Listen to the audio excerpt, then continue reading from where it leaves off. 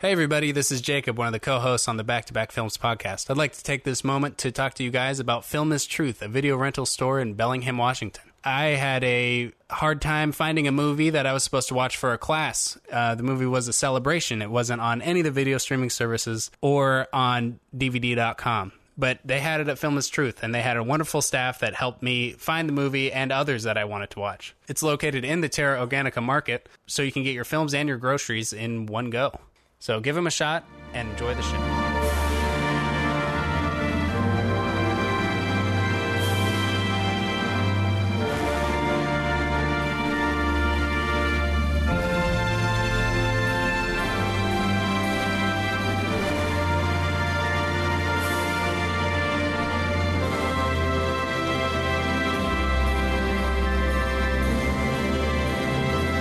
Welcome to the Back to Back Films podcast. This week we're talking Jacob's Birthday with Jacob's Ladder and Jacob the Liar. Also, I'm going to be saying Jacob a lot. Oh, dude, I got like 7 more on this page already. As always, we recommend that you watch the 2 films we'll be discussing for listening to the episode, which you should have anyway because these are old films, so... You know, especially Jacob's Ladder. I feel like that's one that's like in pop culture, like you should watch this. Anyway, I'm your host Keith. This is Byron. This is Nakey Jakey, birthday bakey the cakey. Oh my god! You just took. Wow. He spent all day thinking of that. I was going to say all day. It just kept going all day. Well, actually, I just thought of doing that. Did you just raked that all in? Yeah, that was all improv. Well, so how you guys doing? Any updates on anything? I'm doing great. Tiffany passed her physical therapy exam, so now she's licensed to be a physical therapist, and we found that out like an hour ago. Tell her congrats from us. Yeah, congrats. Yeah, because she's not standing quite right licensed, if she tells me. Passed the exam to be licensed. She has to wait to receive her license, but she passed the exam to be licensed. Yeah, that's the thing, yeah. It's illegal to say that she's licensed, so if there's any police officers listening to this, please don't arrest me. We have the NSA listening to us constantly. So. Yeah, the NSA. You gotta look out for those guys. They're monitoring everywhere. That's so true. You guys going to come to Bellingham and celebrate, or what? That's a good question. We were gonna go to New York coming up pretty quick as a birthday present for me, birthday/Christmas. But and I guess we'll do some celebrating tonight and probably over in New York too. But yeah, that's you know, it'll be fun. It'll be a good time. Nice. Are you guys? I've been to New York a couple of times actually for Model UN when I was in college, and nice. We did have some time to do some stuff, like some downtime besides just doing the Model UN stuff, and I ended up going to. I've been to the Metropolitan Museum twice. Yeah. Didn't go to the Guggenheim, which I'm mad about, but I went to the MoMA, and that was pretty cool. I want to go to that. Oh yeah, both of those. And then we we walked around like Central Park and checked out some stuff. We went into the what is that called, the meatpacking district, and we saw a modeling gay shoot. District?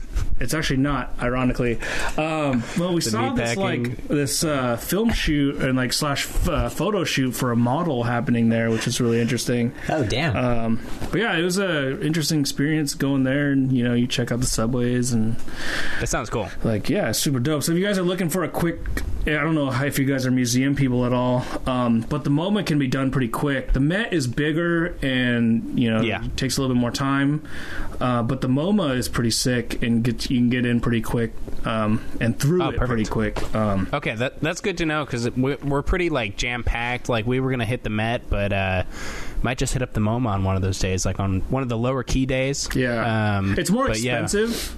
The tent or whatever entrance is more expensive. But there's a lot of those really famous works, like Starry Night is there, Picasso or Dali's melting clocks. There. Like the Nightingale sitting on a swing or whatever. I can't remember the full title of it's there. There's a lot of really super famous that classic Jackson Pollock is there, his cool. big ass painting, his drip painting. I don't know if you guys have, I don't remember the artist, but there's this dude did it's not a painting. It's like more of like a collage that is a full size of a fighter jet. Oh wow! Yeah, it's like a pop art painting. So it has like the like fucking SpaghettiOs and like all these weird images behind it, but it's like the full size of the jet. So like they had it in this square, like this room that was in the middle of the room, so it's like a separated space, and it just like the whole painting or whatever wrapped the whole room, and it's super cool. Dang. Yeah, it's super. So there's a lot of like, really famous paintings there, and then they always do like one showcase of like whatever hot pop artist is like, oh cool, like a rotating trendy kind of exhibit thing. Yeah. Oh sweet. Yeah, so that's super cool. Yeah, that sounds really nice. We'll probably go check that out. Yeah, I mean, it's pretty innocuous too. Like the outside of it is just like there it is on the street. Shit, that's cool. Yeah. I've never been to New York, so I'm fucking pumped for all of that shit. It's cool. You know, are you a street food person? Oh yeah, I love taco trucks, man. Dude, but also like any sort of street food. They have kind of the bomb food there. Yeah. Like, it's nice and cheap and delicious and hot. You know, especially if it's cold out and you get hot street food. Yep. Like nothing beats that. And they have like $1.50 pizza, which you know, like man. It's good pizza. I don't know, like for $1.50. Yeah, for like I'm not complaining. Like and French fries, dude. Ooh. Yeah, just so much good shit there. French fries. Of course, the Frenchman recommends the French fries. The fake French guy picks French fries. Right. French fries, classic France cuisine. That's awesome. All right, let's jump into this. Our main topic this week is Jacob, and Jacob. And our first film is Jacob's Ladder, released in 1990. So I kind of condensed the IMDb plot summary for both of these movies down because, especially Jacob the Liar, like it was just so wordy. But basically, the gist is that mourning his dead child, a haunted Vietnam veteran attempts to uncover his past while suffering from a severe case of dissociation, which I don't know why they chose to use dissociation. It's literally PTSD, right? So I don't know. Dissociation doesn't. I don't know. It doesn't work as well as... But I put it in there because that's what they said, and I kind of wanted to just point it out. But it is PTSD. Like, literally, it's what it is. So, I don't know. Anyway, Jacob's Ladder was written by Bruce Joel Rubin and directed by Adrian Lyne. It stars Tim Robbins, Elizabeth Pena, Danny Aiello, and Matt Craven. Film number 2 is Jacob the Liar, released in 1999. Interesting how we chose two 90s movies. In 1944 Poland, a Jewish shopkeeper named Jacob hires a German radio... Hold on a second. In 1944 Poland, a Jewish shopkeeper named Jacob hears a German radio broadcast about Russian troop movements.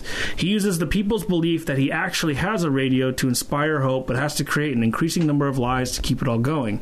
At the same time, his real secret is he's hiding a young Jewish girl who escaped from a German train.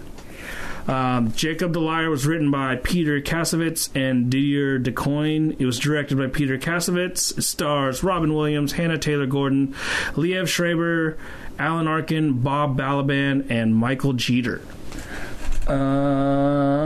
Okay, so... I really want to pose this question like right away and talk about this because it's something that severely bothers me in movies, and maybe you guys might pick up on what it is before I even ask it. Why do filmmakers like to use English with country-based accents? Like, I don't know, dude. Like, it grinds at my core listening to a movie that's in English when they're in a different country, and then like on top of that to have it like even worse. Like the Germans in this movie were so bad. So fucking bad, dude. And like just to have like, it's not only are you going to do English when clearly they wouldn't speak English, but then you're going to do really bad accents. Like why? Yeah. Right. Yeah. Why? Well, that's the question. That's a great question, but I feel like that's scratching the surface with the issues of Jacob the Liar. Well, you know, I feel like this is the one. This is a big issue in filmmaking in general for me. Right, it's a common thing. Yeah, I don't. I mean, it just comes down to the audience, you know, and they are thinking, "Hey, we're going to make a movie that will cater towards the American audiences." You know, I mean, it's a Jewish story, you know, about the fucking World War II. So of course it's going to cater to, and it has Robin Williams. So of course it's going to be like that. Which is even worse because like none of the actors themselves are like Jewish. Like, if you look up Robin Williams, he's actually a quote-unquote honorary Jew. And I'm not shitting you. Like, he's because of this movie? No, well, because of a multitude of reasons, apparently. Because to be true, to be true Jewish, you have to be, like, right? blood. Yeah, because it has to be through your mom's side, right? I'm not sure. I know you have to be born... Yeah, it has to be your Jewish descent. Your mom right? at least has to be Jewish. Yeah. But like no one who was Jewish in this movie for like there's the dude, the old guy who plays a Mexican fucking grandpa in Breaking Bad, and he's cast as a Polish Jew in this movie. Like what's happening right now? Like if you want to talk about like whitewashing in Hollywood, you could look at this as an example. At the same time, Robin Williams was an executive producer on this movie and probably was funding the movie so he could play this role. So it's hard to say, hey, this is whitewashing as much as it is Robin Williams just wanted to like play this part. I get the feeling it was a little Oscar baity at the time. Like when they were pitching totally the movie, Oscar baity. It was like, we're going to do this like, coming off of Spielberg and his whole success with like the Jewish narratives and stuff. Like 100%. They're like, oh, we'll totally bank. And my guess to answer my own question is that basically they're like, okay, this script itself is not good enough to sell on its own. Let's bring in all these faces that people will know. Yeah. Like even if they're kind of like more like supporting actor type people, but they're still like recognizable. And then we'll bring in Robin Williams, who was like super hot in the 90s, early 2000s, right? Sure. And that's what'll sell this movie. And to sell it even more, we can't make it foreign because, well, they're all English people, or they all American or speak English anyway, so let's have them speak in an accent because it'll be more like what's the word, people will be able to relate to it more or whatever because they're talking in their own language, right? But to me it's just automatically undercuts your whole story if they're talking in English when you know that they can't be talking in English. Sure. Definitely. Like just have the balls to do it in the language, man. Yeah, I mean that's kind of where it gets a little complicated because then because this movie was an adaptation of a book, right? And they had a foreign film that came out before it that was in German. Was it? Was it in German? Actually, I don't know about that. My gosh, I will look it up right now. But was it called Jacob the Liar? Yeah, it was the 1975 film, German Czechoslovakian Holocaust film directed by Frank Bayer, based on the novel of the same name. Oh, yes, it was in German. So, with this film, although they say that it's adapted from the novel, I think they kind of look at the success of the foreign one and say, okay, I think we can do like an American release here in the same vein as like Girl with the Dragon Tattoo or any other kind of foreign book adaptation that we see. Ove, A Man Called Ove, that book is getting a American adaptation, even though they had the Swedish film come out, and the Swedish film was in Swedish language and was fine. It was a really good movie. It's still so bizarre, like... Yeah, that's a huge reasoning behind it. Like, if it's successful somewhere else, then, investors look at that and say, well, some people know about it, so it's going to be less risky than an unknown project. Plus, it's based off a book. That's why a lot of films, like every Kubrick film, is based off a book because people know about it. There's been some success. Right. People who read the book will watch the movie. You kind of almost have a guaranteed audience. Essentially, all filmmaking is how do we mitigate the risk of making a movie that is expensive and might flop, right? Right. So they do things to mitigate that risk. But at the same time, it's just like, dude, it just automatic to me. It just immediately undercuts the movie immediately, and I can't take the rest. Like the rest of this movie had some serious things to it, had some serious themes and ideas, and like I just can't take it seriously because I can't take the people talking in bad accents seriously. Right. Like it is because it is like Robin Williams is a fantastic artist. but him in this role, it's really hard to. It's sort of like how Ashton Kutcher played Steve Jobs in the 2013 Steve Jobs movie. It's like it feels almost like an SNL skit version of what you would see Steve Jobs as, and I kind of felt that way with Robin Williams in this role. Like it felt like he was. It just felt on the edge of like a parody or a spoof of the concept, but then it was kind of laced also with overacting on everybody's part. Especially the Germans, Jesus Christ! Oh yeah, I mean it's basically it is what it is. It's a Robin Williams Holocaust movie. Yeah, the whole part of him like pretending he's like Winston Churchill, and stuff, and like he's like making sounds and stuff. That's all Robin Williams. That's what he does in his stand-up. That's what he does in like Patch Adams and does all of his other movies, like Flubber and shit. He's a character. That's his thing. That's his thing, and he's good at it. Only when it's like for the appropriate thing. It's not appropriate for this movie. You know what I mean? Like it was completely out. Like it just didn't fit. And then the movies that he is good in, like 1 Hour Photo.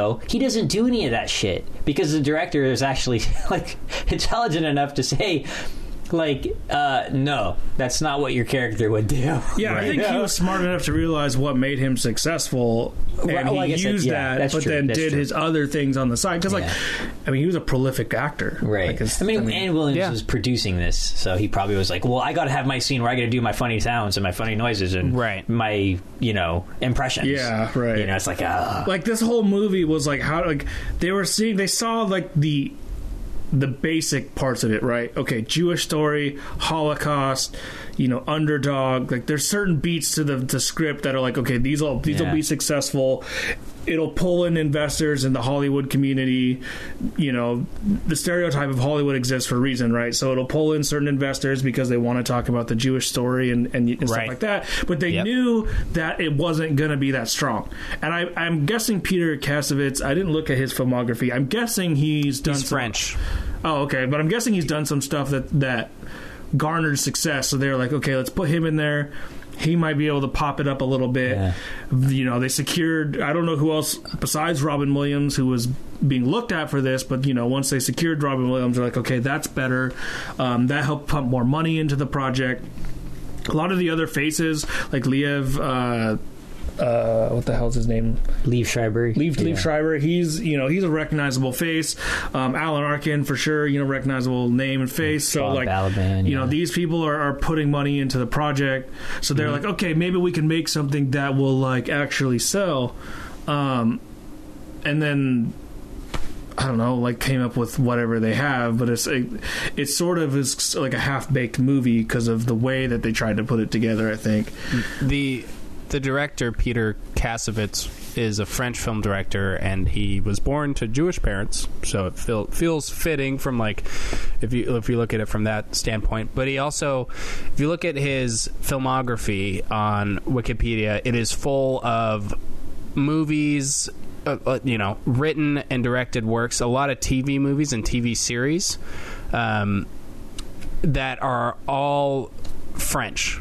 Just everything is French as shit. And then Hain, he was an actor. Okay, yeah, he was an actor in that one. Which actually his son directed that movie, and his son is a director. That movie's super good. If you have never seen it, his son is like a well-received director and a successful director. But if you look at his filmography, Jacob the Liar is just kind of sitting here intermixed between all this French stuff. Not that French stuff is bad, but it's just a lot of French like TV movies, and it just makes you wonder why they picked this director to do this project. Not that he's bad, but it's just like he's done a lot of TV movies, and I don't know if that's like a big thing in France or. I feel like I've heard his name in other forms of media though, so I don't know, like maybe he's done some American stuff. I don't know. I feel like I've heard that name before, but I can't think of where.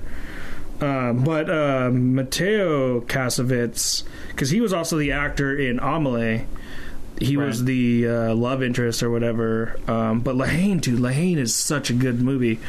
Highly recommend that movie to everyone, really.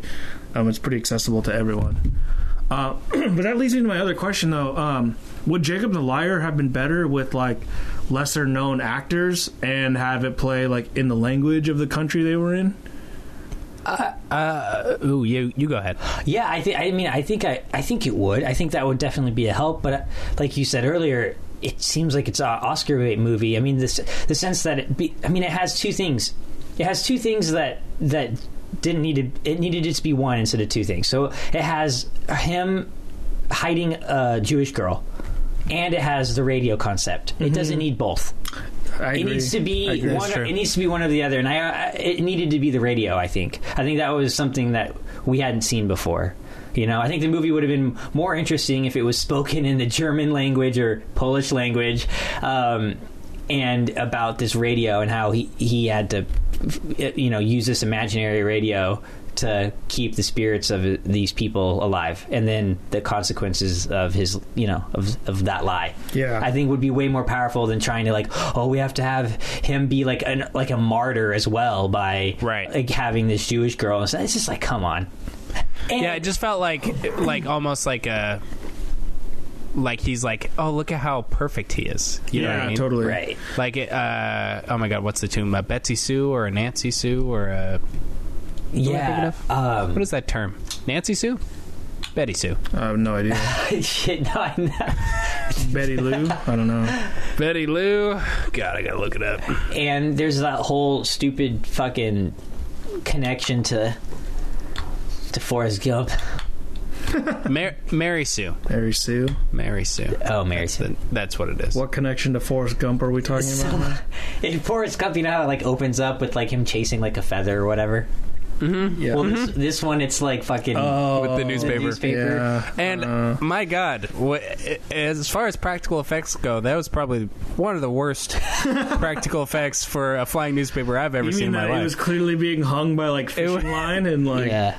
What made you think that? How it was suspended in the air for 10 seconds? And it was a fucking joke. But it looked horrible. Like, that ending of like the jazz band. That was weird. In the field, dude, it's like weird. That character would have no concept of what that is. So why is he talking about it? Right. So weird to me. You know what I mean? Like, the movie, like, it didn't do a good enough job hiding like its issues. You know, like, and the fact that it like wore the newspaper thing right at the beginning said a lot about the movie. Right at the beginning.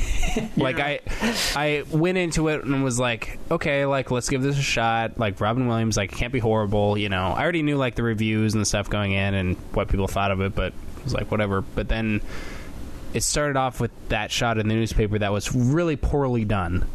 And it was like, this is what you're leading your movie off with. This really poorly done newspaper scene that you should have cut, but left it in there because you liked the imagery of it or some shit. Like, it totally took me out of the movie, and that's just a metaphor for the entire film. It seemed like a TV movie. Yeah, it did feel like a TV movie, but it had a $45 million budget. Exactly, that's what I'm saying. It's so ridiculous. All because of Robin Williams, essentially. It probably all went to him. Yeah. Hot ticket actor at the time. What's interesting about your question is, like, we did have that film come out. You know, your question about if this was unknown actors and in the language, like, that's what Jacob the Liar, the 1975 version is. Well, are those actors unknown? Like, I don't know enough about the movie to know for sure. I don't know enough about German actors to say one way or the other, but for an American audience, I would say, for at least for me and for probably a majority of people, they would be unknown. And this movie received critical acclaim, a number of awards, and got some Best Actor stuff and Best Foreign Language Film it was at the Academy Awards as a nominated piece. So the American version of Jacob the Liar pretty much like fell to what like most American remakes fall to, which is the fact that it's just they don't know how to, like, it's not that they don't know how to remake a movie, it's that they don't the translation of what the movie is, focuses on, what it's about, what it says, it gets lost. And it focuses on American values of that piece. Yeah, exactly. Not necessarily what, like, the Polish or Jewish or, whatever it may be. It's like, I mean, there are some American remakes that you might consider on par with or better than, right? Like, some people consider Girl with the Dragon Tattoo a better remake, so there's certain movies that are round, right? But it's very, very hard for Americans to remake films that are not American, because you said we focus on just different stuff, like our values are different, and just find any sort of value in it, because like you said, like it gets lost. But to like shove American values into something or American culture or ideas is really hard to do to a movie that it doesn't want it, or doesn't need it. Exactly. It's Americans talking about Polish people who are Jewish, who lived in a time where Americans, I mean, we were on the other side of the ocean, like, our country wasn't being ravaged and raped, essentially, like, we did all that stuff when we went over there and obliterated. Yeah, we blew up a whole lot. So it's like we were doing the raping and the pillaging and whatever. Exactly. But to answer your earlier question, the main actor of this movie who plays the same role as Robin Williams, his name is Vlastimil Brodsky, something like that. He had been in 4 movies prior to this, and he is most well known for his role in Jacob the Liar. I assume that is because of this movie. Apparently, we should have watched that version for this instead of the whatever Robin Williams. Yeah, it's funny because version. I didn't even realize there was like another, until I was researching it. I like this morning I was doing research and I was like, oh, there was a book? Like, I didn't even know there was a book. It was like, man, that's crazy. But I kind of like that we watched this version because, I'm a big Robin Williams fan, and I like that we're talking about something that maybe kind of fell on its face, Like, I feel like we don't talk about movies that fall on their faces as much, and it's kind of easier to talk about. I don't know. I've rated some movies pretty low that we've talked about that might have been like according to personal taste. Yeah. But I feel like this movie, like if someone like I don't think anyone's like going to bat for this movie. No, certainly not. No, like way. I feel like people are just like and then moved on. Like this is like a forgotten film. Yeah. I mean, it's 2.9 on Letterboxd, so like that's kind of mid, just above middle. 2.5 being the middle, or 3 stars being the sort of like average, 3 out of 5 or whatever. So it's not like, so there are some people who are into it. Yeah. Right. Right. The same people that probably think Patch Adams is like one of the greatest films of all time. Yeah. Well, yeah, I mean, sure. But this movie also like did horrible box office wise. Like it so bad. It didn't. It did. Its budget was $45 million, and according to Wikipedia, its domestic box office was almost $5 million. It almost broke $5 million. God, I bet you internet. It's worldwide. Probably isn't that great. I was going to say. I bet you people were offended by it worldwide. Honestly, yeah, because it's Robin Williams in this role, and it doesn't feel right. I bet you people in Germany and Poland and like who have family who are involved with that, like the tragedies and whatnot, were probably like, "What the fuck are these Americans doing, man?" Like, right? Should have left it alone. Which may or may not be the reason why Wikipedia, clarifies that this is just the domestic, because maybe international was like so low that it wasn't worth even like mentioning. You know what I mean? So they didn't even include it. I want to know what distribution company looked at this and was like, man, this will do really good in international. Let's buy the international distribution rights. It's going to do really well in China. Yeah. In China. Oh, the Chinese studio. What? Yeah, I mean, Columbia Pictures picked it up, and I feel like it could have been part of like a deal, like, hey, if you want this movie, you have to buy this movie too. Probably, or something. Yeah. I mean, because when you get into the nitty-gritty like that, it's about like pairing movies together so you can get the most out of them. Or having like a multi-deal with an actor or something. So like, you know, like we want to get this movie made. You're on contract, so you're in the movie, and then essentially have no way to. Yeah. The actor's kind of locked in, right? And at this point, Robin Williams had enough power to say like, hey, if you want me for, Night at the Museum or fucking whatever movie came out, then I have to do my Holocaust story. Mm-hmm. I'm playing the main role. Like, if you want me for this, if you want me for Robots 2005, I'm totally just pulling out random movies from Wikipedia. Then I want to do this story. That's really how it is, though. I mean, the contract, because like you get locked into certain contracts, right? And a lot of these bigger actors, like the studios, want them in for multi-movie contracts because they want to soak as much money up as they can, right? So like that type of thing, or like movie rights in general, those all tend to be bargaining chips. I know, like with the new Riddick movie, like the reason why Vin Diesel appeared in Tokyo Drift at the very end, because he was like, okay, I won't be paid for it, but what you guys can do is give me the rights to Riddick. And they were like, all right, there you go. Like, there's your, and so you negotiate these deals like that and try and get it worked out, I guess. Right. For me, like, this thing is so not repetitious. It just didn't need to be made. Because like a couple years before it came Life is Beautiful, which is a foreign language film made in Italy about a man who is basically trying to hide the fact to his son, or this boy. It's his son, right? It's been so long since I've seen it, but it's basically trying to his son, is like him and his son are in a concentration camp, and he's trying to basically make it so that his son doesn't realize he's in a concentration camp. And it's a fantasy, obviously. It doesn't take place. It takes place in the world, but it doesn't take place in this world, if that makes sense. Like an alternate it's kind of universe. Is it more magical realism, or is it like an alternate? It's not quite magical realism, but it's. I mean, because the people are so innocent, the man and the kid. Because it's hard to describe. It doesn't come off as contrived as like Jacob the Liar, where like my intelligence is insulted. You know what I mean? Like, would you say it borders on the line of a black comedy? Yeah, it's definitely a comedy. It's definitely a comedy. Life is Beautiful, but it's it's more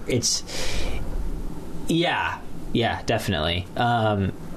Because there's a lot of slapstick humor, but yet it's dealing with this kind of, the undertones are the Holocaust. You can't really get much more depressing and dark than that. And that film ended up getting 3 Oscars. And so, like, what's the point of making this movie? So not only what you're saying is not only is this movie Oscar bait, but it's also chasing Oscar bait. Yeah, exactly. So it's like the worst of two worlds, because movies that chase are some of the worst movies that, like, Battleship, classic movie that is chasing, like, it's trying to chase Transformers. It's literally a remake of Transformers. But this movie seems like it's chasing Life is Beautiful and is trying to get Robin Williams that Oscar. Yeah, like, 93, 94. I think it might have been 94 Oscars. That all went to Schindler's List. 3 years later, it went to Life is Beautiful.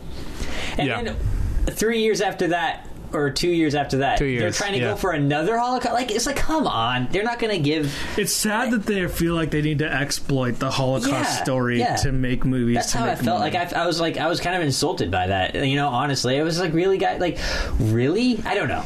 Yeah, because it feels like they're not adding anything. Like Life is Beautiful. They're. It was unique.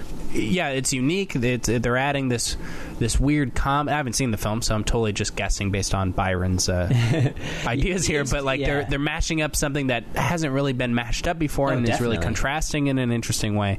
While this movie feels like, while Jacob the Liar feels like it's like looking at you like, hey, do you remember the Holocaust? Do you remember how heavy it is? Yeah. Here's Robin Williams. Yeah. Well, like, the Holocaust is about hope.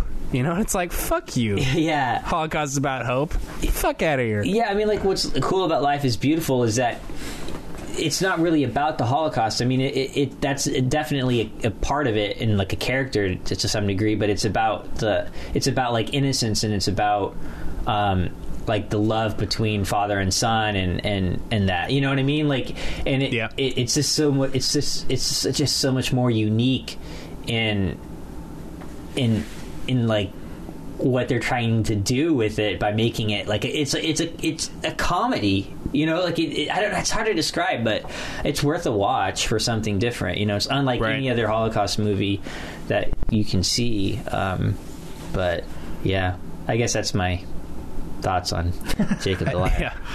At the same time, Life is Beautiful was distributed by IMAX.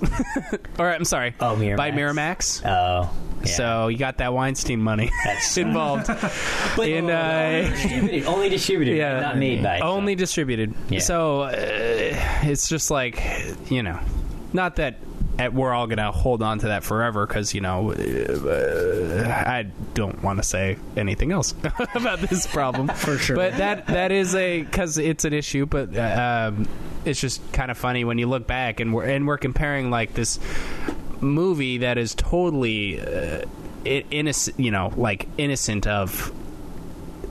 probably innocent of any sort of crazy allegations, and then the really, really good movie is like, you know, I don't know. It's definitely. It's stupid.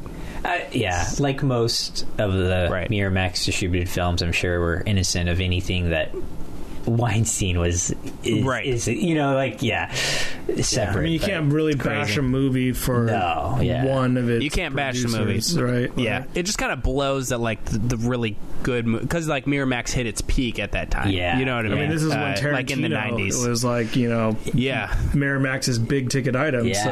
Right. You know.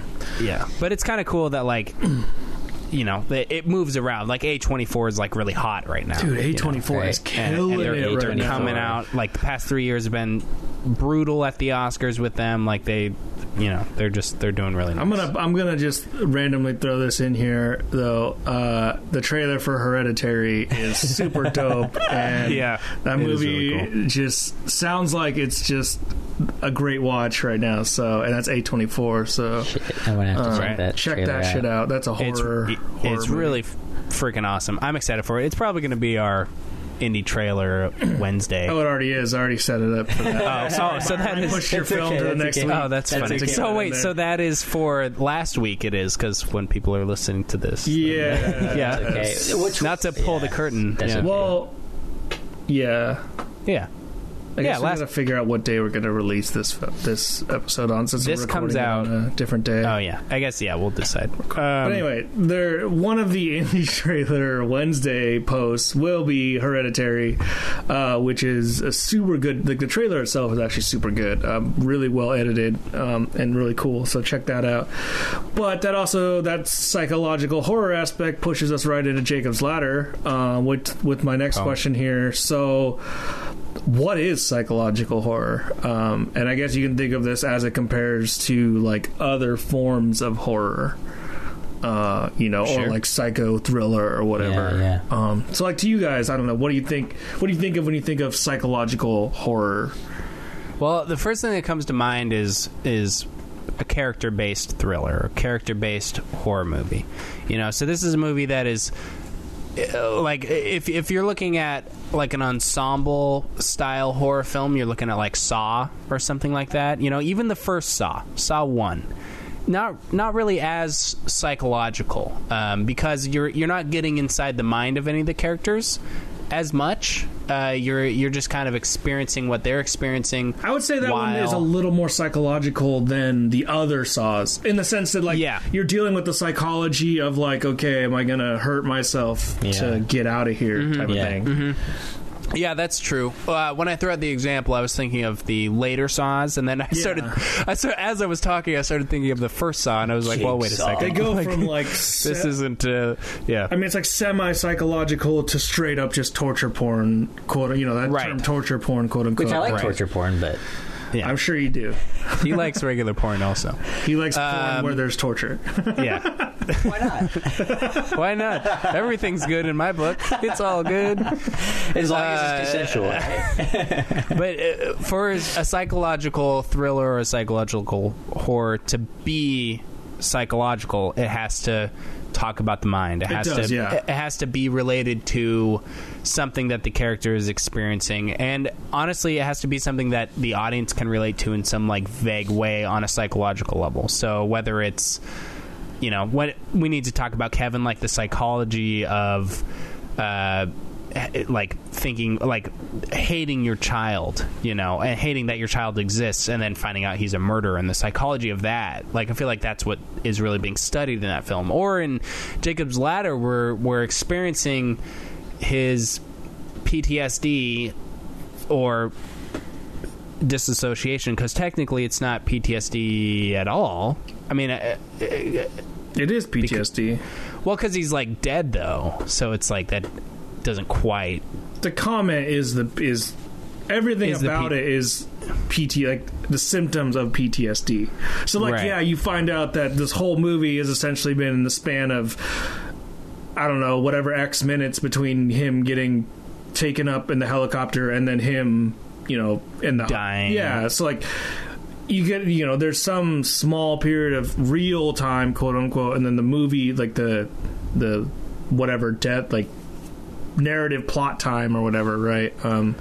But it is the symptoms of PTSD, and maybe right. That's why they called it dissociation, because it's not, quote, yeah, you know, and right, because he's not actually. Well, that's actually really interesting that you saw it as his experience as he's going to the hospital, because I didn't really get that from the movie.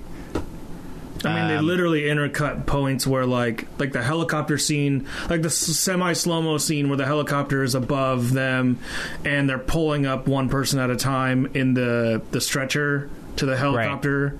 Right. I'm pretty sure it's supposed to be like he's thinking about his life. It's a whole life flashing before your eyes thing, because you're so dying. Funny. That's interesting. I thought of it that way. Like I immediately recognized that could be what it was, but what I took it as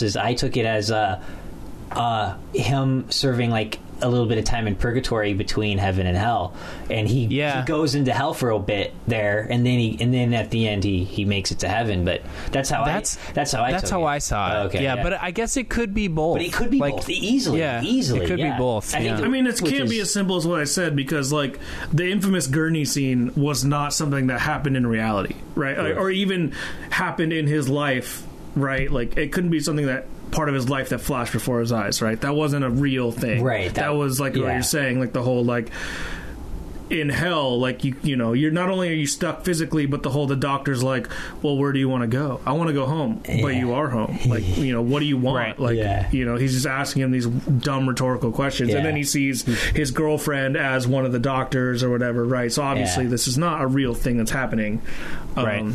But I see where you guys are coming from, where it's like he's kind of going through this, like he's dying, so they're trying to figure out, okay, is he going to hell? Maybe that's an interesting thing to think about too. Like, I've never seen this plot where like you're dying, so what they do is as you're dying, you kind of do like this cycle where like, okay, so this part of your life you were really bad, so this is your hell. Yeah. But this part you were good, so we're going to lift you back into hell. You know what I mean? Like, there's no, I've never seen that as a plot. I mean, I think in that's what Jacob's Ladder is, right? Jacob Ladder is the reference, is that ladder that takes you from heaven to hell, or whatever, that world that takes you, because like I think it's the Catholic. It's from like Earth, like from the Earth to heaven. Oh, Earth is heaven, Jacob's Ladder. Yeah, so like if you want to go to heaven, you will like climb Jacob's Ladder. Oh, okay. So like, because I think it's the Catholic faith believe in purgatory, right? Or Roman Catholic. I don't know. Yeah, it's definitely Catholicism. Where like you, if you know, you may be a good person, you may end up in heaven, but if you've done some things that need you know, punishment, then you spend an X amount of time in purgatory. You get your punishment, and then you go back. And I felt like that's kind of where a lot of this movie took place, was that his transgressions or whatever they may have been, whether it was because of what he did when he was a soldier or other things, who knows, even if they weren't really his fault. Right. Like the death of Macaulay Culkin or whatever. Yeah. Where he's serving his time, and then at the end, he goes to heaven. Right. Which is kind of how I interpreted it, but I mean, yeah. But that whole gurney sequence, I kind of felt that was kind of like the purgatory / hell, where it's like, I definitely think that was supposed to be more hell. Yeah, whereas like he's definitely seeing a glimpse into Hades or whatever, Right. Well, let's see, he has one of his friends come in and talks to him after the hospital scene. He kind of sums up what I thought of the movie pretty well. He says, "The only thing that burns in hell is part of you that won't let go of life, your memories, your attachments. They burn them all away, but they're not punishing you. They're freeing your soul, so if you're frightened of dying and you're holding on, you see devils tearing your life away. But if you've made your peace, then the devils are really angels, freeing you from the earth."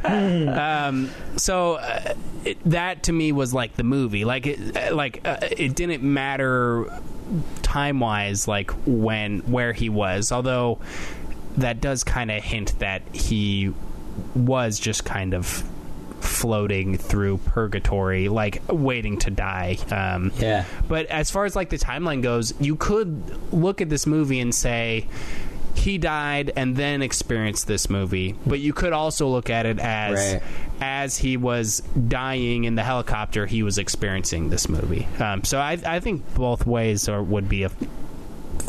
both fine ways to look at it that yield different arguments, and both equally interesting arguments. Yeah, sure. So just so listeners know, Jacob's Ladder is the colloquial name for a connection between the earth and heaven that the biblical patriarch Jacob dreams about during his flight from his brother Esau, as described in the book of Genesis. So that's an important aspect of this too, is that it's a dream in the Bible. So this is also why the movie is dreamy. And how it plays out, and how it kind of ends in a way where it's like, okay, it was all a dream, but you're sort of okay with the fact that it ends like that. Because I think there's more layers to it than just like you guys are saying. Like, it's more than the fact that it was just maybe even just a dream, right? There's experiences. Yeah, exactly. And what's funny is I didn't realize this until now. I didn't realize that was the book of Jacob, or Jacob and Esau, that story. But that was the other movie we were gonna do until we did Jacob the Liar, which would have been vaguely similar to Jacob's Ladder. But Genesis is studied by Jews also because it's Old Testament. So I wonder if they believe in this idea of kind of like this bridge. And I'm really curious. It makes me really want to read that part of Genesis. I've only really read the first part because the creationism stuff is really fascinating to me, because that's the first part of Genesis, is the creationism. But yeah, I'm just really curious how they portray Jacob's Ladder, and what similarities between this movie, the similarities between this movie and the original text in Genesis. I'm sure there's a lot. Kind of interesting. And it's funny that you mentioned the Hebrew Bible or whatever too, because his girlfriend, not the wife, but the girlfriend. The really hot lady, Elizabeth Pena. She's pretty good. Her character's name is Jezi, which is short for Jezebel. And then Jezebel is from the Hebrew Bible, and she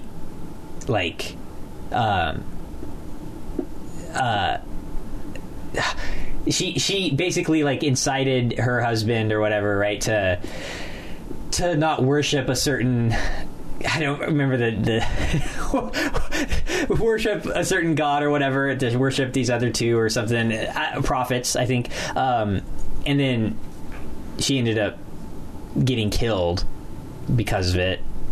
So she was basically she's known to being associated with false prophets. So in a sense, she's not the real wife. she's like the false wife. That's true. You know, they also mentioned that he has a wife still. It's not ex-wife, so like in theory he's still married. So yeah, she is. It's true. Yeah. And then she's later, and because of the painted face and stuff. That she's now associated with, that's what prostitutes had back in the day. So in a way she's like a prostitute, but not in the movie, but like in the sense that she's not married, but she's living with this guy. I don't know. Also the weird stuff, the sort of like you said, wow, I'm blanking. I'm just brain farted the term you just said. But I said the weird stuff that happened in the movie, like the dance scene and like the scene where he gets pulled into that room with all the doctors and whatnot. Like she's involved in both of those scenes. The false prophet. Yeah. So the falsehoods, when stuff starts to become more unreal than it is normally. Definitely. Like when she starts dancing with the freaking like monster thing, and that was awesome. The like horn shoots out of her mouth or whatever. Like that was my favorite sequence of the whole movie. Yeah, it was super intense. Yeah, that was cool.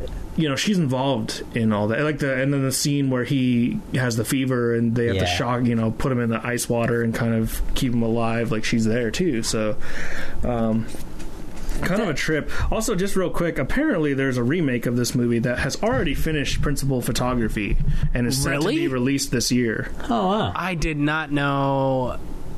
Wow, that's crazy. Yeah, it's pretty much like an unknown. Oh, with a black actor. It could be cool. Michael Ealy. Yeah, I'm down with that because this is one of those movies that, it's a cult movie.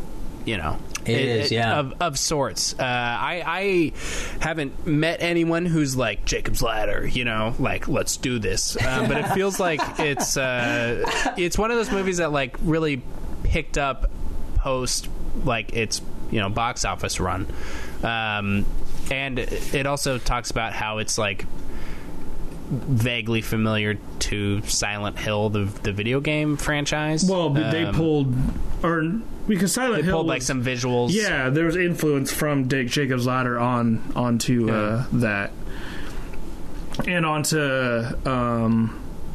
American Horror Story, like Asylum. There's a couple of other like films and stuff that this movie its visuals sort of influenced. A lot of the visuals. I was surprised. I was like, holy shit, this came out way before, that or this, Yeah, right. I mean, like, 1990. Yeah.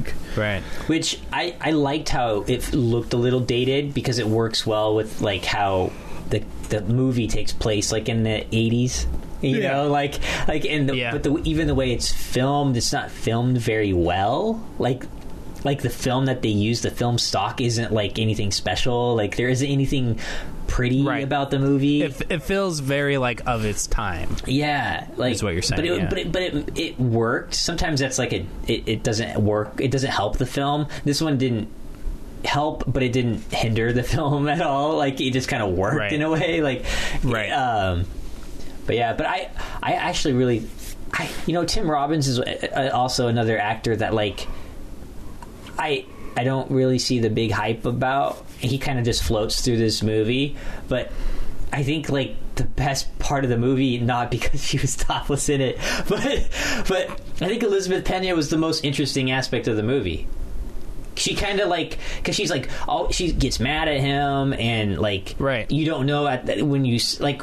When I first saw her in that sequence, she's all like in the medical gear. Like I was like, is she like the bad guy? Like you know what I mean? Like you get like vague like femme fatale like type vibe from her, but then she's always just like looking out for him, But then you're right. She gets frustrated with him. Like she it feels like she's the most like dynamic character. Yeah, like she has the most variety, and she's given the opportunity to act at that level too, more so than Tim Robbins is. Yeah, I think you're right. She kind of steals every scene. I mean, like the scenes maybe aren't necessarily about her, but they kind of follow her every scene. The party, it follows him for a bit, but then it ends up with her with the creature and stuff, the monster, and then tentacle thing. When he's having his, fever thing, she's the one that we see running around trying to get it. I don't know how to describe that, but no, I think you're nailing it. I mean, she's definitely like the presence in the movie. I've only seen 2 movies with Tim Robbins. in it. I've seen this movie and Shawshank Redemption. And Shawshank is very much the same, where Tim Robbins is kind of the lead, and he's not really given the opportunity to act at a depth that you would need, that would like be showy, for his acting, right. Real, if you will. You haven't seen War of the Worlds or whatever with Tom Cruise? Yeah, is he in that? Yeah, he's the guy that's in that basement. Oh, who's like after the Dakota Fanning. Wow, that blows my mind. He's just got a small part, but yeah, when they're holding out in the basement. Right. I remember that. Wow, that's crazy. I didn't know that. Isn't that weird?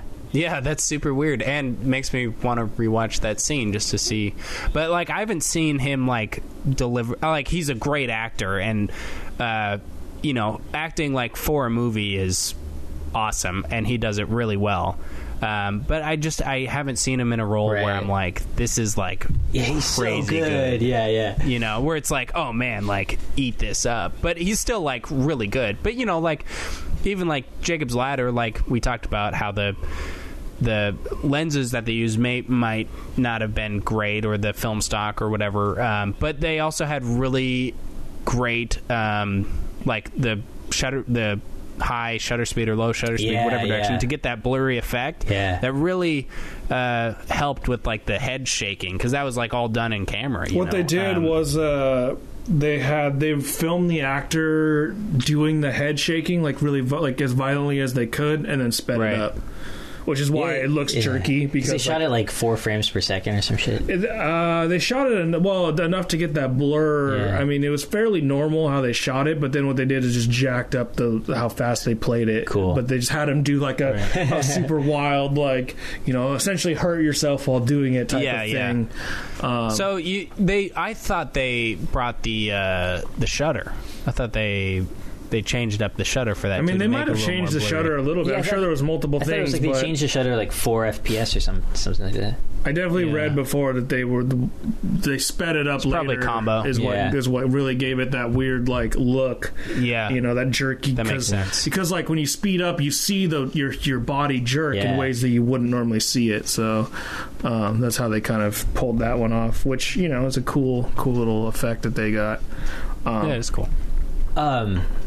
But yeah, I mean, I guess to my point is that although the cinematography wasn't super showy or like outstanding, it was still like really good in service of the story. Right, and I feel like that's where Tim Robbins has landed for me as an actor from what I've seen of him. What? And it's funny because the director Adrian Lyne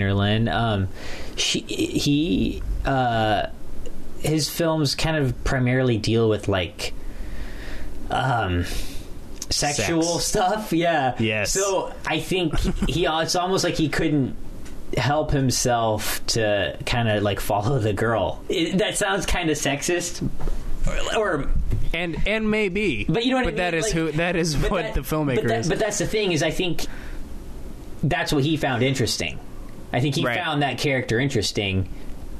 So we saw more. Like, if this was made by someone else, we'd probably be following him way more than what we actually ended up. Yeah. Like, her character surprised me because I thought she was just going to play the girlfriend. But we actually see way more of her. She's in way more of the scenes that I was expecting. Right. I think if if J.J. Abrams had remade this movie, she wouldn't be a big part. Or if Shyamalan. Because this has like some strong Sixth Sense vibes in here, and you could definitely like see the influence. But I think if Shyamalan were to take over this movie, it would definitely be way more Tim Robbins. Yeah, and even maybe less boob. There'd be less nudity, but maybe no boob, and there'd probably be more sun. There'd probably 100% more stuff, especially Macaulay Culkin, because I think that was like right before he became really hot. He was released the same year as Home Alone. Oh, holy shit! So it was probably filmed before. It was, But what's weird about it is he's uncredited, man. Which is kind of weird. It's so weird to me because he has a speaking role. Yeah, like, he's not some small part in the movie. It's a prominent role. Yeah, his character is pivotal to a lot of what happens. I think it was really weird that it was uncredited. There's a lot of people in this movie that are kind of a trip, too. Like, obviously, Jason Alexander, we know who that is. Eric LaSalle, he's Ving Rhames. Kyle Gass, he's the guy who goes on to partner with Jack Black later in Tenacious D. Yeah. Whoa. Lewis Black is in this. That is doctor. Kyle Gass. What the fuck? I don't even remember. I don't remember Tony. And Lewis Black, dude, that's crazy. What's with all the comedians? Which guy was Tony? Tony, that was his, is that not the guy who dies in the car? The guy who dies in the car. No, that's Pruitt. The guy with the shaky eyes. Yeah. He's in that's not. He's in a whole bunch of movies. Okay. And TV shows like Deadwood and stuff. But was Kyle Gass? Was he the one that stabs him? Oh, really? I don't know. He's not fat. But he probably wouldn't be though in 90s, right? 1990, right? He might be the guy that stabs him. The most interesting one to me is Pruitt Taylor Vince. He's Paul. He's the guy who approaches Jacob and is like, dude, I gotta talk to you, like I've been seeing shit. He's haunted by demons in this movie, and he goes on to play a priest in Constantine, who's also haunted by demons. He's in so many movies. He is. He's in that other murder one with I forget if he's in another movie where it's like about like a serial killer or something, and I don't know. Yeah, he's in a lot of those kind of interesting, weird. He's in, I think, quite a few psychological, like horror or thriller kind of movies. He's in Angel Heart, De Niro movie. Oh, that's what. That's right. That's one of the ones I'm thinking of. He reminds me of the guy. For a second, I thought he was the dude, Private Pile from Full Metal Jacket. He kind of reminds me of that. Oh, guy. Yeah, he does kind of look like that. Daredevil guy.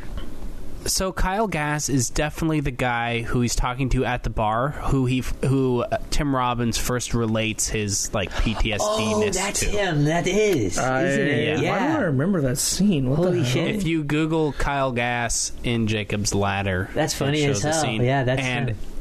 It does not look like him, probably because he's not bald. He doesn't have his bald head, you know. That's I realized funny. he was also an elf too, but I can see it now. It's kind of hysterical. Wait, I didn't know that guy was around. Well, it's showing me the dude. It's showing me the other guy. I'm not seeing it. I'm not seeing Kyle Gass in any of this. In the first in Jacob's one? Ladder, yeah. Oh, I'm seeing the other guy, Pruitt Taylor Vince. Pruitt Taylor Vince. Taylor Vince. Sorry, listeners, a little hiccup. We're all Googling it. We're all trying to figure it out. Taylor Vince. Yeah, they're dumb. That's Pruitt. Yeah, I think that's Pruitt. Yeah. So who's Tony in Jacob's Ladder? What the hell? Yeah, he must have been a soldier. It must have been like one of the soldiers. For some reason, I'm kind of thinking he's the one that stabs the dude. He might be the one that stabs him. But who knows? Yeah, I don't know. Who knows? Who knows? We don't need to know. Obviously, we don't need to because the listeners don't need to know. I mean, I think it's just a bunch of interesting connections. I mean. Yeah, it's kind of weird how many people, especially Lewis Black in here. The biggest connection. I can't remember his, Jacob's doctor, but is he's not the doctor who's, asking him the questions, right? Who's Jacob's doctor? Sure. I'm pretty sure that's the guy who's, talking to him, who tells him that he's dead, right? Right before he talks to Eckhart. I mean, I guess it has to be. Yeah. I hate how bland their names are because you start forgetting, who's who. Right. Doug, Rod, Jerry, Ilsa, Tony, Jacob's doctor, so Gabe, George, Frank, Sarah, Paul, Michael. So... it's pretty funny. Am I gonna bring this up? I don't know. Are you? I think you might be, because you already started. Did you pick this because of the connection with Ghost? Oh, actually, I tried watching this movie when I was a freshman in college, and I turned it off because I wanted to play Call of Duty.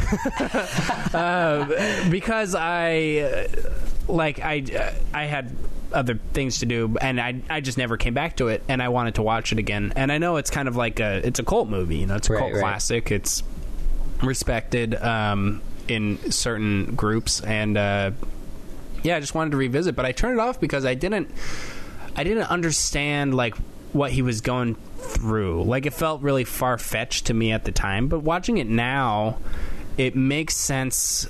Like all the connections make sense, and it all lines up, and it's because I actually finished the movie. So really, I just wanted to watch it again, and it felt like a great go-to for a name with Jacob in the name. Definitely. And it was entirely a coincidence that the writer of this film was also the writer of Ghost, and sold these screenplays kind of side by side. And I feel like after watching this, I felt like this is like a movie, the kind of movie that I would want to make, as a filmmaker. Yeah. Honestly, like I stayed up late after watching it 2 nights ago, just thinking about what I wanted my voice to be in filmmaking and what I would like to push out there. And I feel like doing things like this, like these like metaphysical films like this, is like where my heart is, dude, and where the stuff I want to do is. And this movie kind of like woke that up for me, which was really cool. You need to see Mother, man. I know. I've read some spoilers for it, and I still haven't listened to our podcast episode on it because I want to watch it first. But there are some similarities between this film and Mother that I saw, but I won't say because I don't want to. Biblical. Yeah, biblical, but also even like some of the. I've read the spoiler as far as it's like Genesis story homages, but like that filmmaker is known for having a lot of homages to, or a lot of like references to biblical things, not to mention Noah, which is just straight biblical, like Genesis story of Noah. Kind of. There's like a bunch of giants and shit, right? Like it's more of a but it's one interpretation of that story that is talked about in certain religions. I think in a more Jewish religion, they talk about literally rock, like angels that are covered in mud, and that is what those rock. Yeah, because they're fallen angels, and they're covered in rock and mud, and so that's what those giant rock monsters are. It seems like a little like out there, but if you go back and look at the text, there's that is a interpretation. It makes sense. Like in the movie, like you see the angels falling and they hit the ground and they come up because they're all like burned and connected with the earth, so now they're walking like as the rock monster things. And it's really even cool. in that, pretty cool. In that movie and in the text, they talk about how when the angels achieve their goal, they can go back to the heavens. And in the movie, they actually like it looks like all the rock monsters die, but really they're breaking out of the rock and dirt and going back to heaven to be with God again. So it's kind of this, it's really like ingrained in biblical stuff, but I feel like it's, people look at that and think this is just not what Jesus is, but that is literally one of the stories. It's like literally what people are talking about.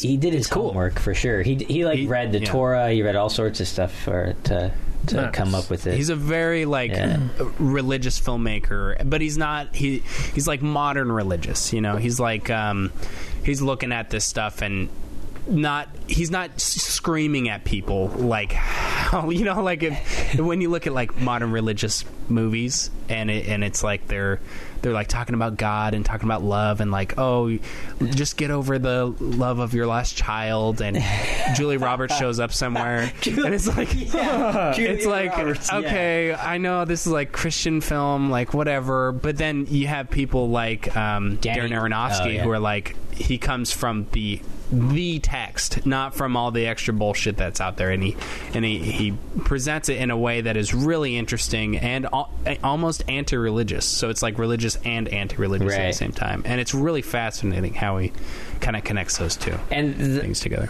Not Darren Aronofsky's movies, but the other ones, the ones with Julia Roberts, and like how like Danny Glover plays God. Yeah, the faith-based movies. They're faith-based movies, and they're really bad, and people don't like them. They can't get Morgan Freeman, so they get Danny Glover. Not Childish Gambino, but the other one. Right, the good one. The good one, obviously. Okay. Oh, go ahead. Keep going. Oh, I was gonna switch gears if you guys wanted to switch to my questions. Yeah, let's do it.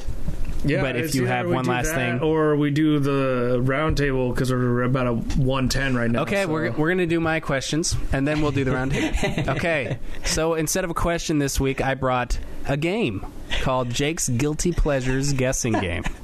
Now, the point of this game is for you guys to guess what film I'm talking about. So I have a series of clues, and these 3 films are all guilty pleasures of mine, and you have to guess what they are. I feel like we got to do this for everyone now.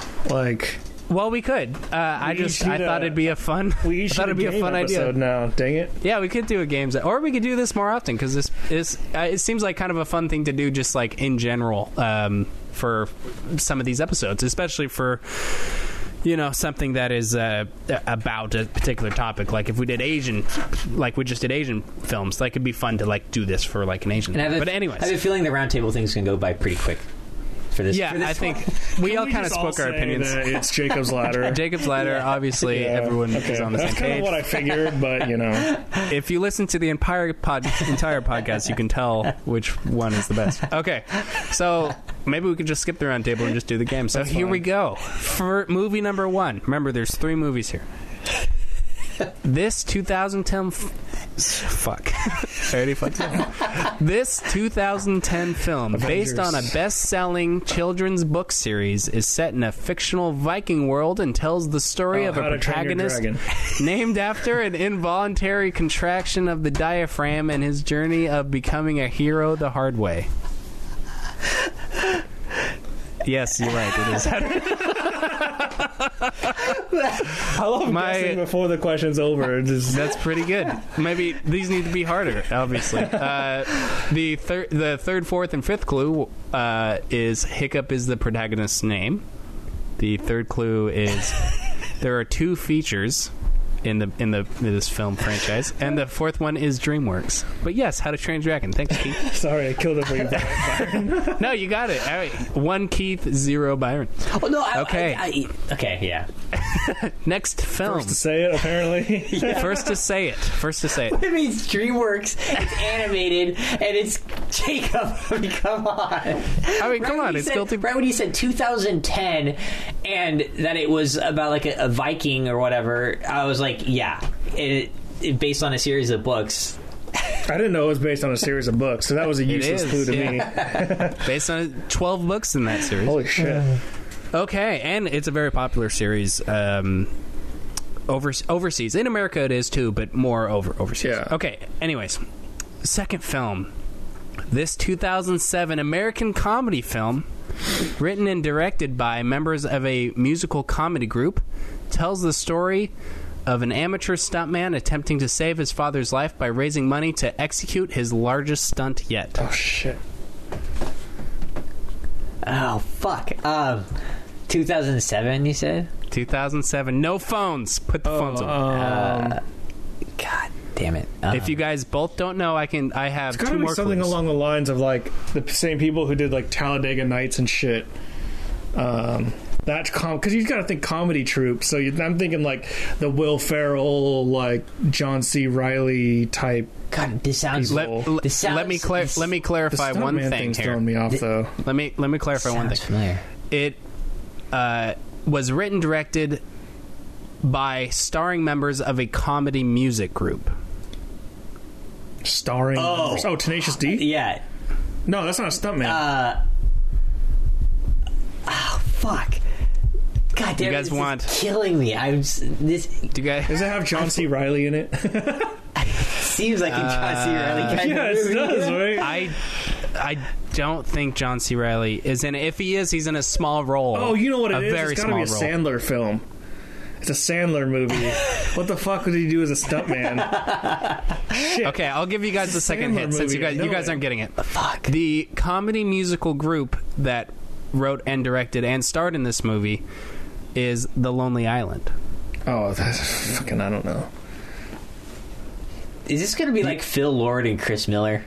No, it's got to be Sandler. Do you guys know who The Lonely Island is? No, not at all. Are you kidding? Jizz in my pants. Jizz in my pants. Oh, I'm on a boat, motherfucker. Oh, it's Hot Rod. Hot Rod. Yes, it is Hot Rod. Andy Samberg. Ding, ding, ding. Yeah. The third clue was Andy Samberg. And Hot Rod Called it. is the movie. Okay. Damn it. The third film. This is the lightning round. Since I'm 2-0. Lightning round. Double Jeopardy. For all Double the money. Jeopardy. For all the money. This 1990s also, thriller. Hot Rod is not that bad of a movie. It's like Hot Rod's great. Hot Rod's awesome. All these movies are great. Kind of like a stretch, I guess. I don't know.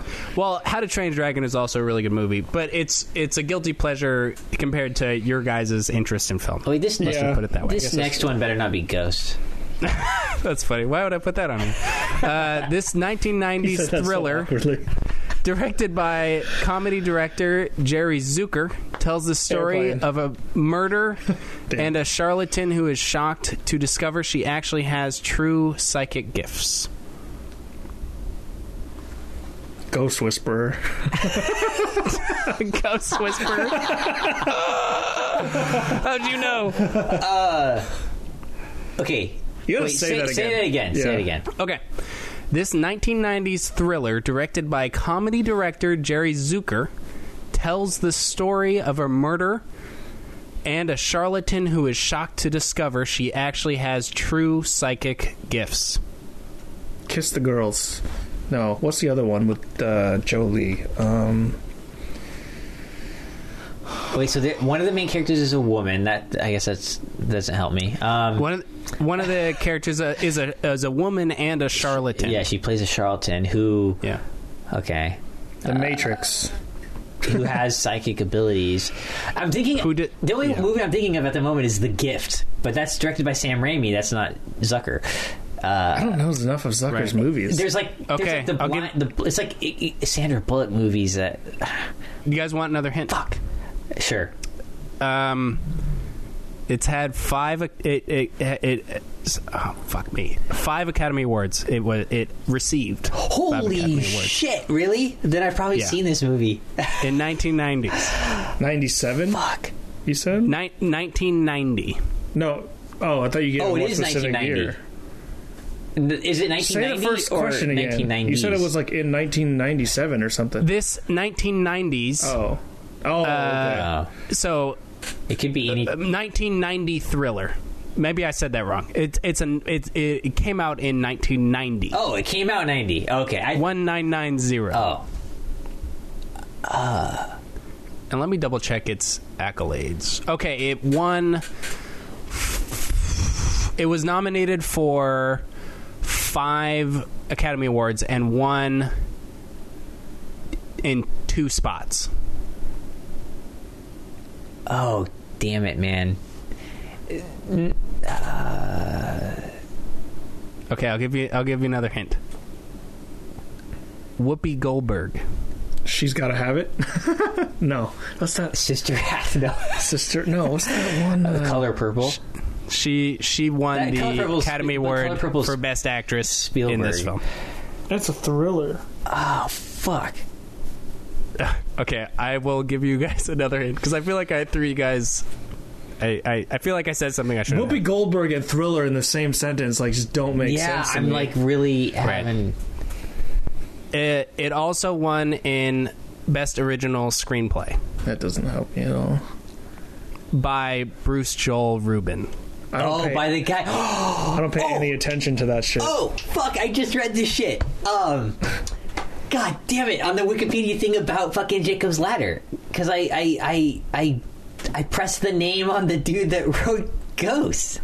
Bruce. Oh, so it's the same guy who wrote Ghost? Okay, yeah. I feel like I'm being an ass. It is Ghost. Oh. It's Ghost. I feel like it's not very. I guessed you it guys, first. you guessed it. Guessed it you right guessed away, it but first. for some reason, he just But you ruined the game, so it was like I need to still like go That's for why this. he was awkward. Like, why would I put that on here? Yeah, I was like, oh, why would I do that? Because that's what it was. Oh god. So you win. Apparently you win. You win the lightning round. God. You I win got the 2 out lightning of 3 round. though. I just like to Yeah, point that's out that pretty I good. So I think it's a tie. That's pretty good. It's a tie. That's pretty good. Well, because Byron guessed it before I, didn't even gave realize the that fucking clues. Whoopi Goldberg was in Ghost, though. Now I can see it though. I can see. Really? Yeah, I just thought it was Patrick Swayze and like Demi Moore or some shit. Oh yeah, Those are dude. like the obvious people. It's like a three-hander, dude. It's like Demi Moore, Patrick Swayze, and Demi Moore is Whoopi in Goldberg.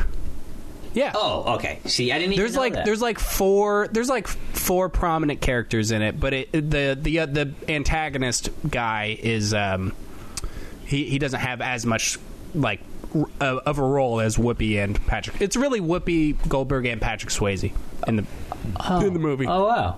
Damn it! Now I want to do guilty pleasure Yeah. movies. Well, we could still do it. Yeah, we me could still too, do me it. I too. just can't believe you guys. I was trying to sneak Ghosts in there, and you guys are just like, "Oh, this last one better not be pleasure. Ghosts."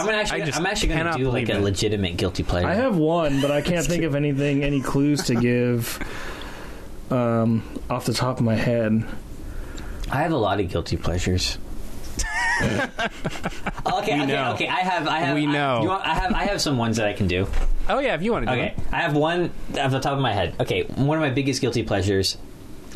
It's directed by a Danish film director, but most of his movies are actually American made, and he has done films with Arnold Schwarzenegger. Total Recall. Are we guessing the director? The film. Yeah, you gotta. Oh, okay. Give okay, so give the a film give a does date. it have Arnold Schwarzenegger in it? No. Okay, so it's directed by a Danish film director who has Okay. worked with Arnold Schwarzenegger, Okay. and it was filmed in the 90s, since we're doing 90s. Yeah. The not Last Action Hero. That was more recent. That And was it's a a Korean thriller. guy. It's a thriller. Oh, it's a thriller. Oh, okay. In the 90s, early 90s, late. Well, obviously, Total Recall is one. Paycheck. No, because Terminator was 80s. I don't think Terminator 2. I think that was 80s. It's not James Cameron. He's not Danish. Or is No, yeah, it wouldn't be James Cameron, right? I'm just trying to think of Conan the Barbarian. No. Oh, It doesn't That was have 80s, though. it doesn't have Arnold Schwarzenegger. in it. It doesn't. does. It doesn't. Oh. Yeah, it doesn't. No, it does not. But he's worked with Arnold Schwarzenegger. your but clue this- is confusing me. I'm thinking of let me Schwarzenegger read- movies. okay. This film is a thriller directed by a Danish film director who predominantly does American-made movies, and he has worked with Arnold Schwarzenegger. Oh, I know who the director is, I bet. Oh, what director? Roland Emmerich? No. Oh, okay. I didn't know if he was Danish or not. You want me- and okay, I'll give you another clue. Tony Scott? No. I don't know. This film, as does Jacob's Ladder, has a actor in it that is predominantly known for his comedy role in the Seinfeld, but it's not Jason Alexander. So it's Michael. Oh. It's Michael Scott It's or the whatever other- his name is. What's his name? The big guy. Michael Scott? The big guy. Not Michael Scott. Yeah, what's his name? It's the the tall guy. Kramer. It's not Kramer. Not Kramer. Oh. But it's the big guy with the glasses. Oh, yeah. He has a role in this film, It's not Jurassic Park. and Big guy with the glass. Obviously, it's Spielberg. it also stars a big movie star who is the son of another huge movie star. The big guy with the glasses. He's And in Jurassic Park. He gets spit on. Like he's. yeah, that's right. Isn't that Jason No, Alexander? it's not. It's. Oh no, that's the yeah. guy who looks like Jason Alexander. Because they're both short, fat. Okay, so the star of the movie is from his dad was like a huge star in the golden age of Hollywood, and he's a big star himself. I think you gotta What's gotta it- give what- us the star what's his of the name? movie. Okay, Michael Douglas is the star of the movie. Oh, That still doesn't help me. And The Game? and it was also That's Fincher. but okay, that is Fincher. it also stars Does that even have Michael Douglas? It also stars... Yeah, it does. It also... Oh, sweet. So, okay. The director of this movie did Total Recall. The Fifth Element? No. And it stars the main actress who's also in Total Recall. And this is the movie that got her famous. So this is before Total Recall? It's actually after, but it's the one that got her like super famous because of a particular famous scene. So the main actor is... Say it again? I heard Okay, so the main actor is Michael Douglas. Okay. The co-star stars with Arnold Schwarzenegger in Total Recall, which is directed by the same director as this movie. I've never seen Total Recall, so Arnold Schwarzenegger is in this movie, just not as the main role. No, he's not in this. Oh, he's in Total Recall. The actress in Total Recall is in this movie, is what he said. Got it. Yeah, got it. But this is the movie. I don't know the actress in Total Recall. I haven't seen Total Recall. Yeah, I haven't seen either, so that doesn't help at all. Okay. She got I know Michael Douglas. Super famous. It can't be Von Trier Haneke or Refn. She got super famous because of this role, and we've done an episode starring her for the podcast. Is she in Blade Runner? No. We've done an episode... a Western. It was a Western. Of her. She's in this Western. Western she's in fucking the Tarantino movie. No. Which Western are you talking about? Okay. I can't say the name because it would give the movie away, but she... We haven't even... What Westerns have we talked about? Okay. Directed by Sam Raimi. Charlie... what the fuck's her name? Stone. I almost said Charlize. Yeah, Sharon Stone. It stars Sharon Stone. Sharon Stone and Michael Douglas. 1990s, directed by the guy who did Total Recall. I don't fucking know. Dude, I honestly, none of these clues are helping me get closer. Sharon Stone is like... It's a thriller. It's like I barely know. It's like a detective thriller. Like, Michael Douglas was in all sorts of, 90s thrillers. Give us more hints. A lot of sex in it. A lot of nudity. Especially Sharon Stone. Super famous scene with Sharon Stone that made her famous. The most paused moment in movie history is from this movie. I don't know, dude. The most paused movie moment in movie history is in this movie with Sharon Stone. She spreads her legs. God damn it! What movie is that from? I don't think I've ever seen the movie. To be honest, I don't know if I've even seen the scene. Oh my gosh! You guys have to know this scene. Okay, do you want me to say? Yes, I give up. I want to guess it, but I kind of can't think of anything. I'm out. I can't. I don't know, dude. I can't think of it. It's Basic Instinct. Oh yeah. Oh yeah. I knew there was some 90s. I was just gonna say that. I was just gonna say that. The director, he's done. It's Paul Verhoeven. He did RoboCop. Oh, if you would have said okay. Yeah, RoboCop and Hollow Man and Showgirls. And Showgirls. I need to watch some more shit. Yeah. Like there's this era of certain filmmakers that I just haven't watched, and it's like that late 80s to early 90s where I'm like, it's just a gray area. That's funny. That seems like that's your type of like area, though. Totally. To me. Not the 80s. That's funny. I don't know. I feel like I've seen more 70s movies, and I feel like that's because people prop the 70s up as this golden era, while independent film kind of made its way like beginning in the early 90s and the late 80s. Yeah, definitely. Started becoming a thing. So like movies started becoming less about the art and more about totally big box office success. You got one, Keith? I do have one. So let's see if we can do it quick here. Okay, let's do it quick. It's a 2004 American sci-fi adventure film. Okay, give us more than that. I don't know which direction to go with the clues. It's based... I don't want to say sci-fi that. Sci-fi adventure. It's part of a series. Okay. It's not Sunshine. No. Is that part of the series? I don't think pleasure. That's just I like Sunshine. When you say series, like a franchise, it's or a franchise. Okay. And one of the films is a short, but it's animated. Is it a David Lynch? It's not any of the Riddick movies, is it? It's Chronicles of Riddick. It is Chronicles of Riddick. God damn it. Too easy. I knew that awesome. thing would give it away. Vin Diesel. Actually, I didn't know about the animated. It connects Pitch Black and Chronicles of Riddick. Shit, I need to check that out because I like all the Riddick movies. I like those too. It's super guilty pleasure because they're not like great movies, but I like the character. Those are. I actually like the last one. Lame, dude. I feel like that was too easy. That's how I felt with all of mine. Wait, How to Train Your Dragon? Fuck you. You can do another one if you want. Hot Rod was the only good one. Well, I pre-planned all these. But I can't believe you guys guessed Ghost before I even read any of the clues.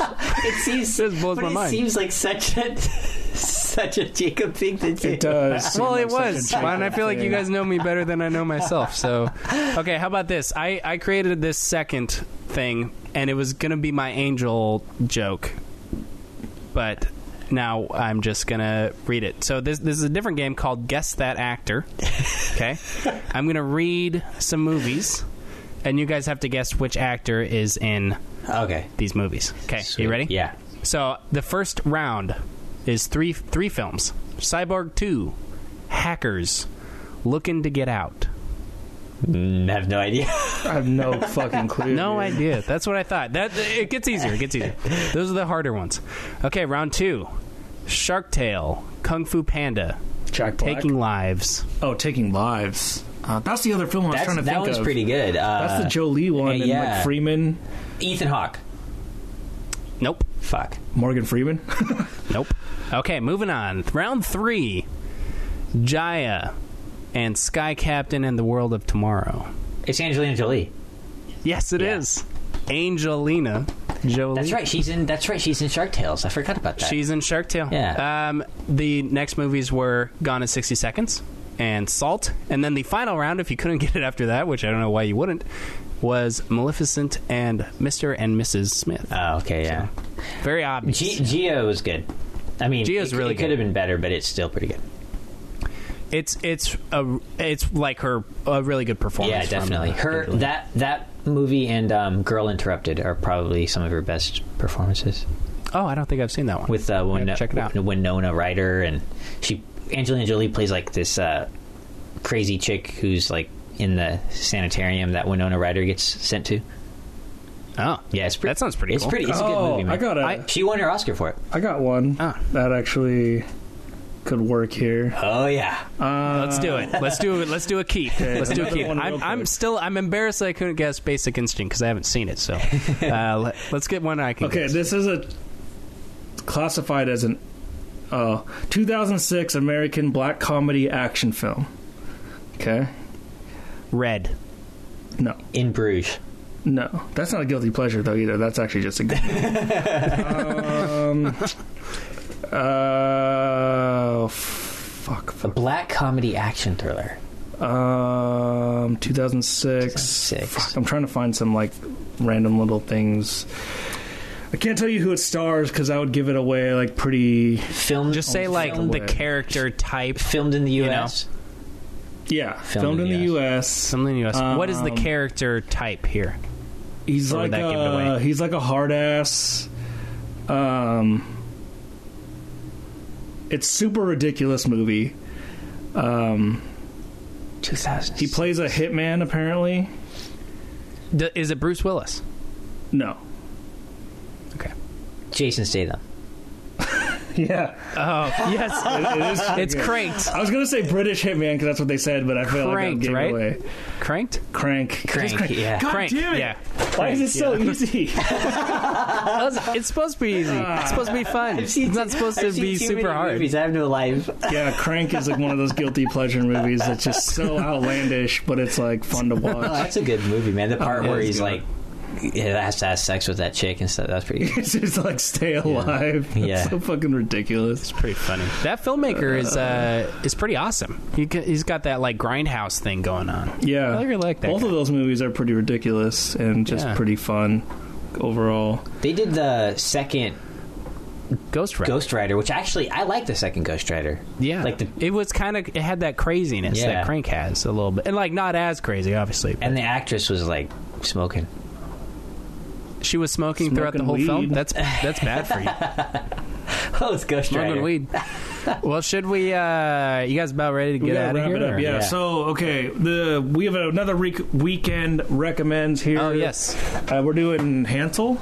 Hansel, Ian Hansel Seymour. Did you want me to read it? Yeah, I have it up right here. Yeah, you should read it.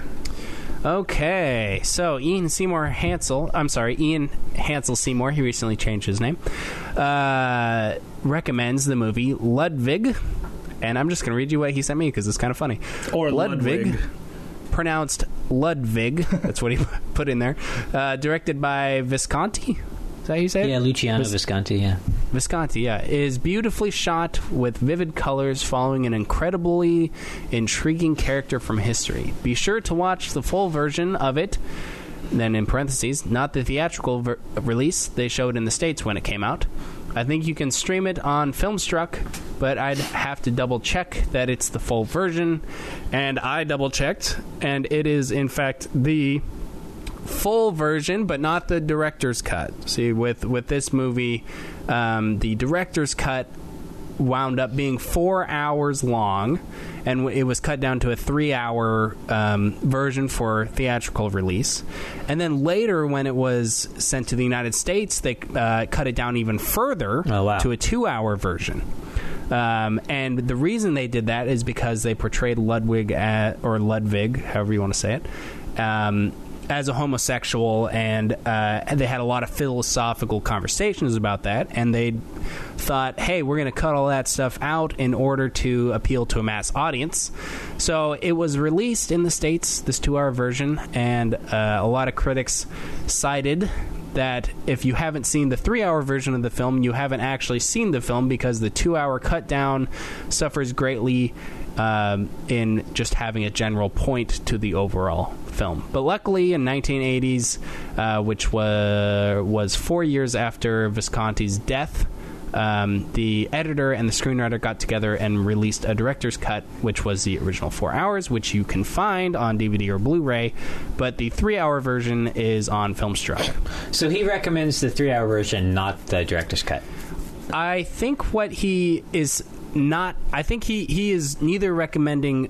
He's not recommending either of those. He's just not recommending the 2-hour version that came to the States. So what's the movie about, though? So the movie is about, Ludwig, and he's just kind of... It portrays him as a homosexual, and has a lot of philosophical conversations about homosexuality and the state of sexuality. But the reason why it was so controversial is because a lot of conservatives really like his music. So when this movie came out, it was like, hey, you can't portray him as a homosexual, even though he was one. So that's kind of why this movie was a little more controversial than just because of the backlash from conservatives. Yeah, wow, that's crazy. Yeah, it's one of those movies that's really prominent as an early gay camp type movie. Was kind of heralded oh, look at what they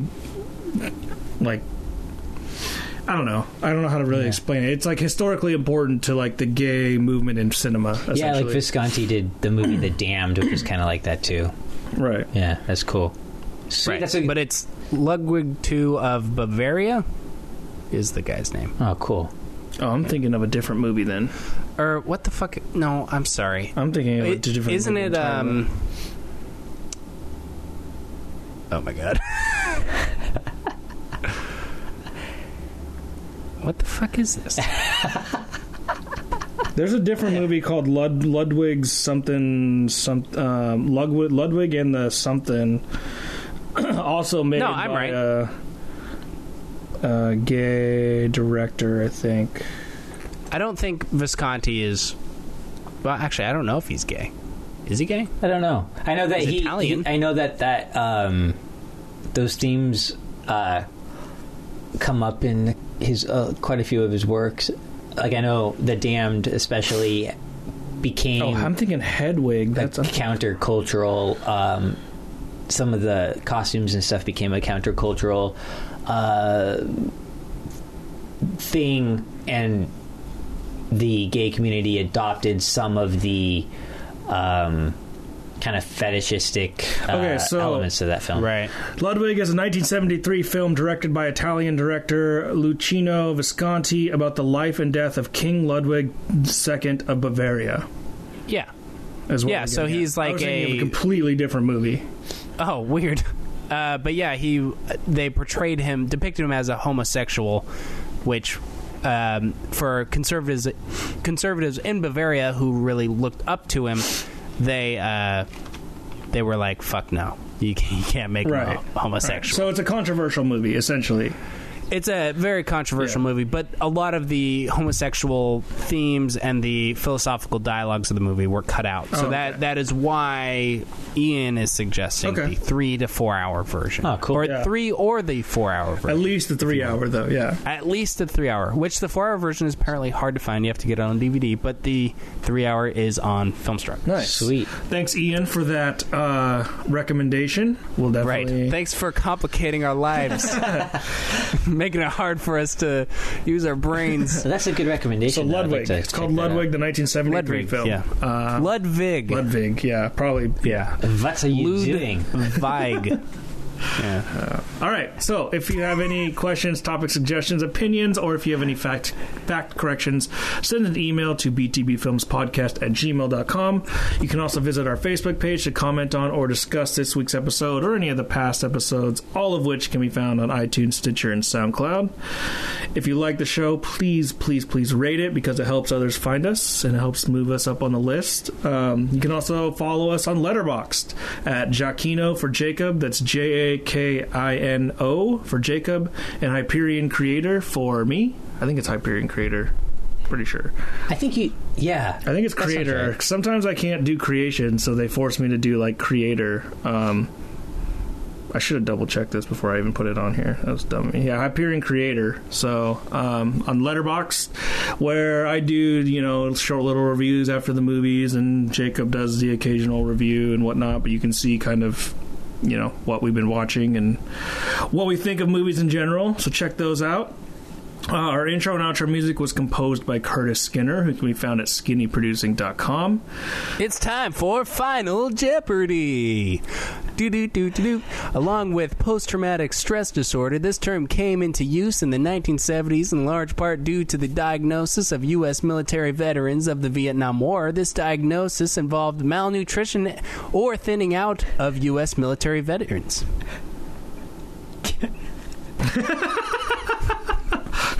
I'm not going to mention the word skinny, but we're going to allude to the fact that it's skinny. All right, I'll take it. I'll take it.